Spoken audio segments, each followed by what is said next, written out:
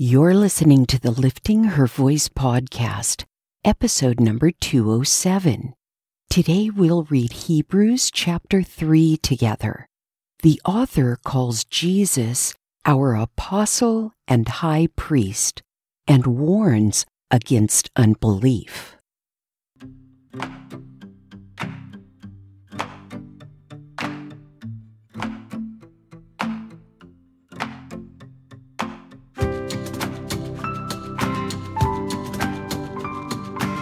Welcome to the Lifting Her Voice podcast. I'm your host, Joy Miller, and I invite you to grab your Bible and join me as we simply read God's Word together. Some things require discipline, and sometimes that's just not easy to muster by yourself, no matter how badly you want to do it or how much you know you should. It's just easier to do it with a friend. So refill your coffee or tea, get comfortable in your favorite chair, and follow along as I read aloud. I'm so glad you're here.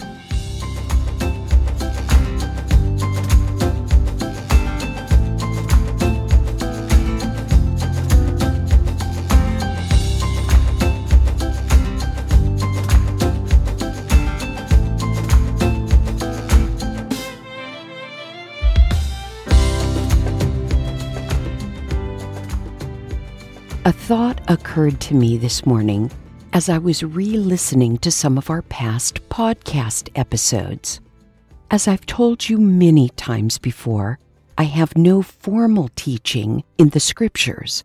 I have the same Holy Spirit residing in me that you do. So, big if, I ever do say anything smart, you have to accept that it's the Holy Spirit speaking. None of that keeps me from still getting a little nervous when I dare to offer something on particularly meaty passages, but the Lord brought something to mind that I thought would be useful for all of us to remember as we read the Scriptures. Our inclination is always to judge and or interpret the Scriptures through the lens of our own cultural perspective. With all due respect, I think we as Americans do that a lot. We have strong attitudes about what constitutes respect and rudeness. There are long fought for battles of the sexes that color our outlooks. Politics, upbringing, education, or lack thereof, and many other mores play into the mix. And then we pick up the Bible. The entryway of our understanding is already painted with all that other stuff, and it tends to color our understanding of Scripture and, let's be honest, whether we persevere in studying God's Word. I have found it useful to switch up my perspective. I'm not saying we all must have seminary degrees in order to read the Scriptures, but there are certain facts we must consider before we start to read or listen to God. When writing a business plan, we call them key assumptions. Here is the short list that I use, especially when a passage pricks my sense of right and wrong. First, God is love. Then, God is good. Finally, God loves me and means me no harm. To those, we can throw in some questions that I've shared before, like, what does God want me to know from this passage? And how would I have handled that situation and why? You probably have several others that I would love to hear at liftinghervoice.com, Facebook, Instagram, or Twitter. The point is to pause. Let's be careful of the filter we are using when we consume God's Word because we want to get it right. Hebrews chapter 3. Therefore, holy brothers and sisters who share in a heavenly calling, consider Jesus, the apostle and high priest of our confession. He was faithful to the one who appointed him, just as Moses was in all God's household. For Jesus is considered worthy of more glory than Moses, just as the builder has more honor than the house. Now every house is built by someone, but the one who built everything is God. Moses was faithful as a servant in all God's household, as a testimony to what would be said in the future. But Christ was faithful as a son over his household, and we are that household if we hold on to our confidence and the hope in which we boast.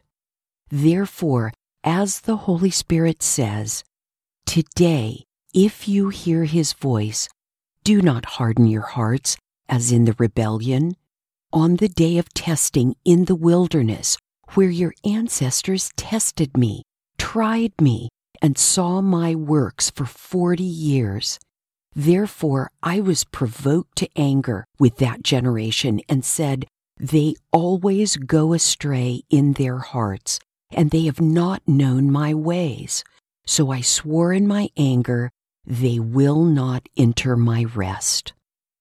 Watch out, brothers and sisters, so that there won't be in any of you an evil, unbelieving heart that turns away from the living God, but encourage each other daily while it is still called today, so that none of you is hardened by sin's deception. For we have become participants in Christ if we hold firmly until the end the reality that we had at the start.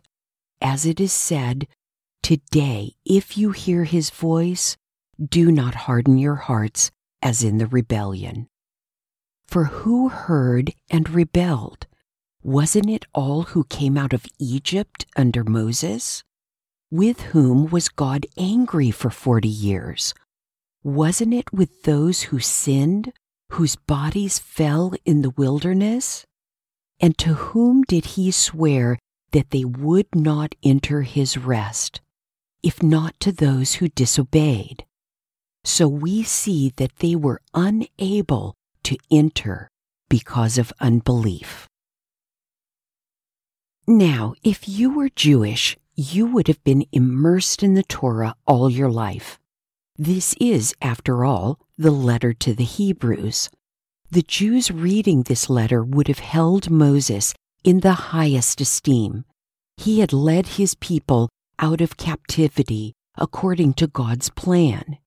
And here, Jesus is described as being worthy of more glory than Moses, and being a son and not just a servant like Moses was. This would have grabbed their attention, and it should grab ours too. The story of rebellion that our author refers to in this Hebrews passage is in the 14th chapter of the book of Numbers. Even if you haven't read the Old Testament, you may have heard that the Israelites wandered in the desert for 40 years. What you may not know is that their journey from Egypt to the Promised Land should have taken them about 11 days. But they did not trust God, despite the miracles and provision he had shown them. They hardened their hearts and did not believe that God would bring them through. We would do well to learn from the Israelites. Our lesson is not to be like those who rebelled, not to harden our hearts toward God, but to believe. Let's pray. Father, what happens to us as we pass from being trusting children to adults with hardened hearts? Is it that we have been hurt by this world too many times, or, as this passage said, hardened by sin's deception? Is it because we think it's somehow sophisticated to go our own way, to belittle trusting you? Please forgive us, Lord. Help us not to harden our hearts toward you. Help us to receive the love you have for us. Remind us, Holy Spirit, to encourage each other to trust and not to be hard. Help us to hold on. In Jesus' name, amen.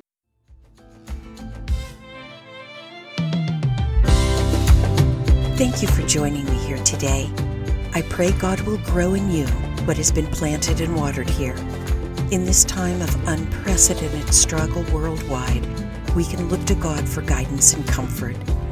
Be sensitive to those in your circle of influence who need a word of encouragement and invite them to join us.